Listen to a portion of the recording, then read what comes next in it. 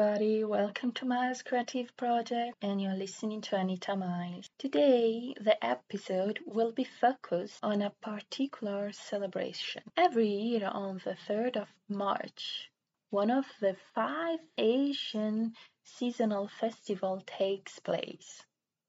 Peach Blossom Festival. Spring is coming, and peach trees blooms in the late winter in Asia and play an essential role in Asiatic culture. And I will focus just in the Japanese and Chinese culture. Peach blossoms signal the arrival of spring and symbolize different things as rebirth, renewal, vitality, longevity, and also beauty, love, and marriage. Their short blooming period reminds the temporary nature of existence and hopes for a long and happy life away from evil things. In Chinese and Japanese literature, there are many poems and novels surrounding the peach tree. But right now, I want to focus on the feast based on the symbolism of this plant and its fruit. There are different festivals about peach blossom on this date, and all of them celebrate what peach blossom represent. In general, women, but especially young girls. A particular one is the celebration that takes place in Japan, Hinamatsuri, or Dolls Festival, which is unique because it is dedicated to female children. During this feast, typically it will be displayed a set of traditional Hina dolls, which are believed to ward off evil spirits and attract and channel the hope and the good luck for the girls. The complete set of dolls is really expensive and huge, and you need enough space to put on this elaborated display, organized in different platforms, which are covered with a red carpet. There is a hierarchy of dolls.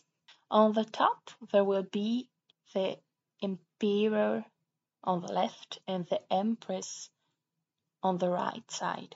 Below are usually present on each platform 3 court ladies, 5 male musicians, 2 ministers, a younger one, and the older one on the left, 3 different samurai with different emotional expression, crying, angry, and laughing.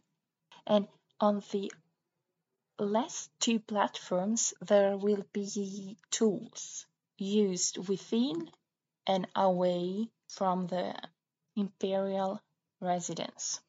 In addition, there are also other joyful decoration and even sweets to put on. Wow, it's really a huge display if you think about, and normally families ensure that girls have the minimal set of the main dolls, the imperial couple, before their first Hinamatsuri. Traditionally, the dolls were supposed to put away by the day after the celebration because in Japan there is this superstition in which as long as the dolls stay, it will result in a late marriage for the girls. According to ancient beliefs, the dolls were magical avatars that could take a person's bad luck and carry it away. During this day, girls construct dolls made from folded paper, placing them on boats and releasing on nearby river. This ceremony, or Ina Nagashi, was said to keep safe and happy girls and carry away misfortune that the dolls should have absorbed. It's a purificational ritual, especially for those girls that are 10 years old or younger. Anyway, I want to conclude this Momo journey, or which Momo means beach in Japanese, by reading a poem written by a Chinese American poet, Li Yang Li, from Blossoms, in which the main theme is joy and how some particular wonderful moments can make people forget about challenges. From Blossoms comes this brown paper bag of peaches we bought from the boy at the bend in the road where we turned toward signs painted peaches.